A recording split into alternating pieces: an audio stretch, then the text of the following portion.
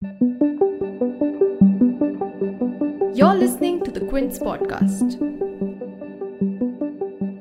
We are fortunate to have with us today Professor Abhijit Banerjee, the winner of this year's Nobel Prize for Economics, which he has won with Esther Duflo and Michael Kramer. Esther Duflo and Professor Banerjee have written this book, Good Economics for Hard Times. Esther Duflo also happens to be Professor Banerjee's wife. Thank you for speaking to the Quince, sir. So, speaking of hard times, how bad is the condition of the Indian economy? I don't think anybody knows. I think there's different markers. One of them is sort of the government puts out a growth rate. Another one, the government also puts out the NSS data. Look at the NSS data. Average consumption has not gone up since 2014-15. It's gone down slightly. That's unusual. It almost never goes down. So I think there's enough reason to be concerned, even if nobody knows whether it's really bad, it's a little bit bad, or not bad at all. I think there's difference of opinion, but I think that some of the most obvious markers, like for example, the investment rate is very low, and credit offtake has been slow, and this NSS consumption, which is an independent data source, also seems to suggest, incomes are not growing. So I would say there's certainly enough evidence to make us worry. So, in your chapter, The End of Growth, you have tried to answer the question why firms in India aren't growing to the extent that they should. Could you explain why this might be happening? I think there might be many reasons, but one of them that one should worry about is that the financial sector it doesn't target firms that are, have a high potential. It seems like, the evidence we looked at, performance of the firm doesn't seem to influence how much credit it gets. So may also be that some of these people just don't want to grow their businesses. But I think it's an interesting puzzle that Indian firms are small and they don't really grow, meaning they start at a particular size and stay there. In the US, you see, most firms, it's an up-or-out world. Firms either grow fast or they shut down.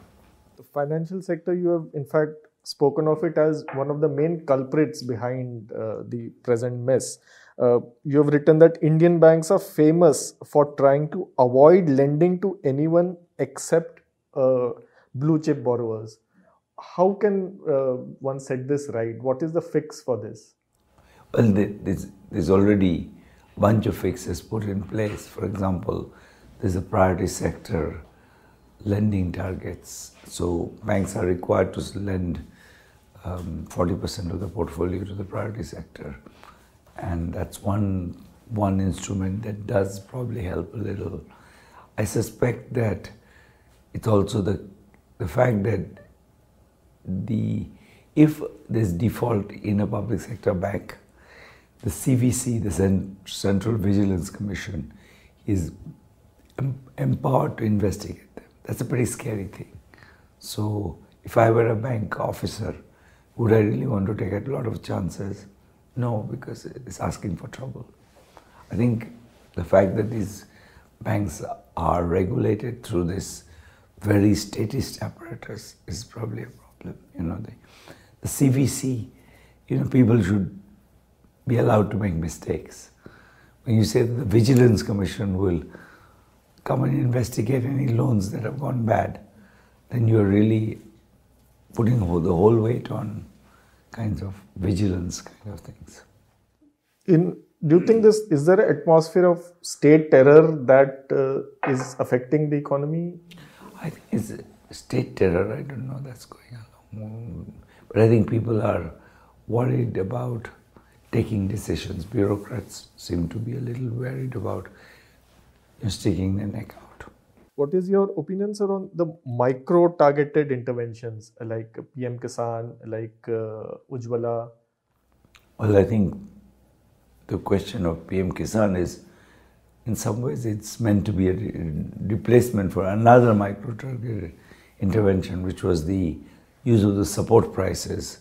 And I think the support prices and the fertilizer subsidy and the power subsidy are all worse ways to help the Kisan than directly giving them some cash.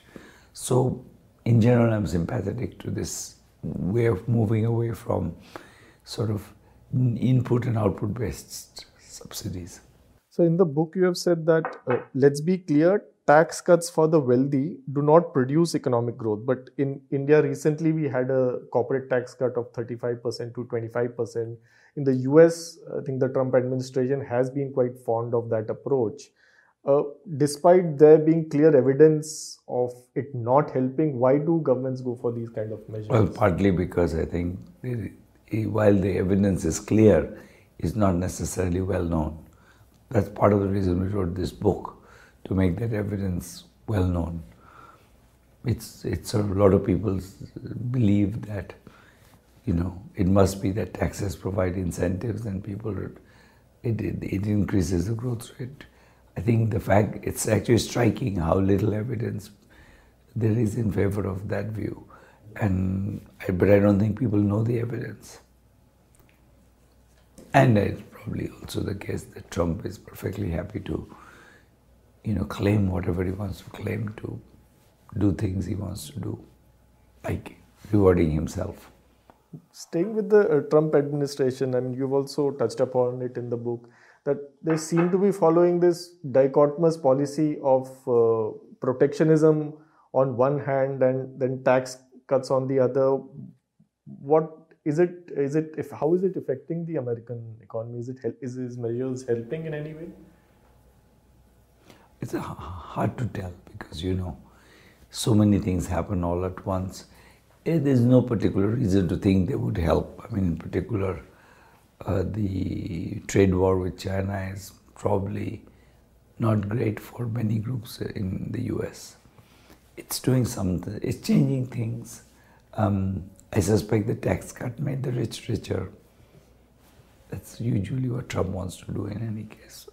So you've written in the first chapter of your book, in India and other countries, the public conversation often ends up becoming a slanging match between left and right. You seem to be caught in the crossfire ever since you've come here. You have Piyush Goyal saying things that, your vision was rejected by the people of India. You have Rahul Sinha of the BJP making quite unsavory remarks about your wife and your personal life. So, did you expect that your work would get these kind of responses?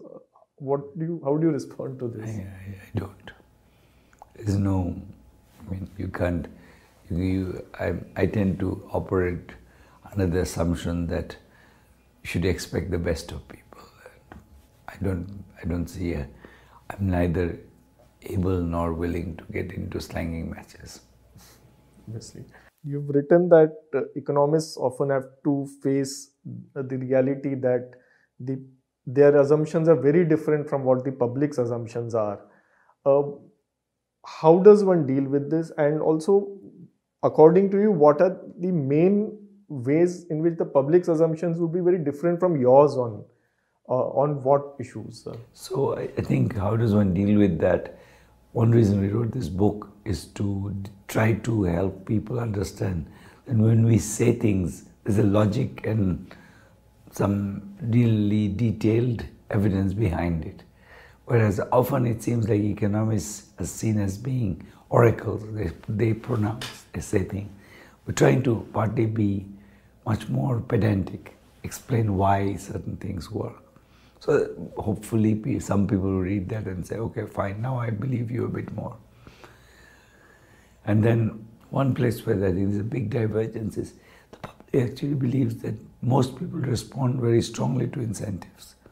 We talked about the fact that there's very little evidence that people respond strongly to incentives. So public believe that if I'm in a poor country, I'm desperate to leave and go to a rich country.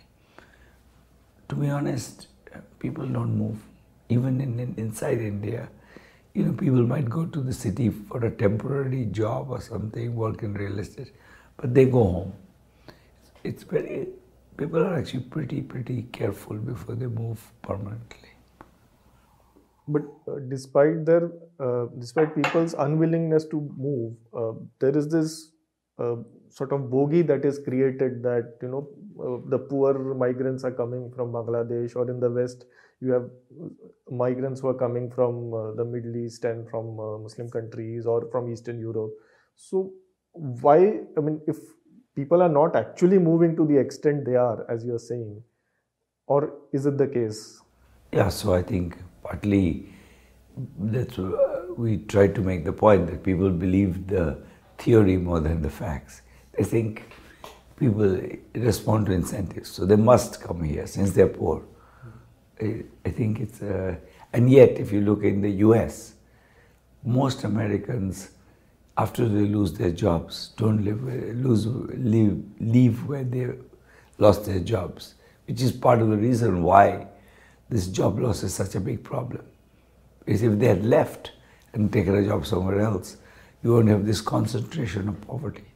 Congress की जो न्याय scheme थी, कहा जाता है कि उसमें आपने काफ़ी उन्हें मदद की थी इस स्कीम को बनाने में.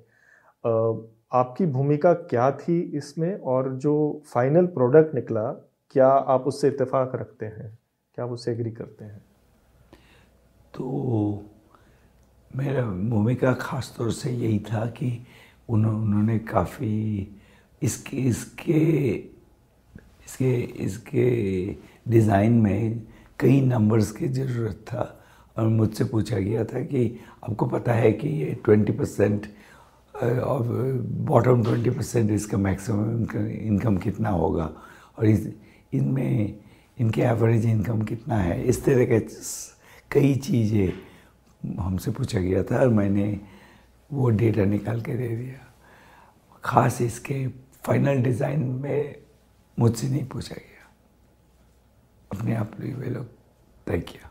अगर मौजूदा मोदी सरकार आपकी राय मांगे कि इससे कैसे निपटा जाए और इस मंदी से कैसे निकला जाए, तो आपका क्या मशवरा रहेगा, क्या एडवाइस रहेगी? अगर मैंने पहले तो थोड़ा सा और चर्चा करूँगा, क्योंकि मेरे यही चिंता है कि यहाँ डिमांड की कमी है, लेकिन अगर इस पे थोड़ा सा चर्चा भी करना चाहिए. अगर डिमांड की कमी है तो गरीबों के पास और पैसा पहुँचना चाहिए कि पीएम किसान में 6,000 की जगह 12,000 दिया जा सकता, ऐसा कुछ करना चाहिए. न्याय किस्म की स्कीम चल जाएगी आपके हिसाब से? नए के किस्म की नए के एक बहुत बड़ी प्रॉब्लम थी कि उसमें बॉटम 20% को वे लोग एक फिक्स्ड अमाउंट दे रहे थे, तो इसके वजह से जो 19% में है वो शायद 39% में पहुंच जाएगा, और बहुत लोग इस पे नाराज होने का संभावना था. तो मेरे ख्याल से अगर वे लोग ये अभी पावर में आए थे, तो वो लोग इस स्कीम को थोड़ा सा बदलना शायद जरूरी होता. तो प्रोग्रेसिव स्केल होता था, कुछ ऐसा करना पड़ता. वो स्कीम जैसा था वो अभी मेरे ख्याल से इम्प्लीमेंटेबल नहीं था. Thank you, sir, for speaking to the Quint. We really hope people read your book and go through the solutions you have to offer.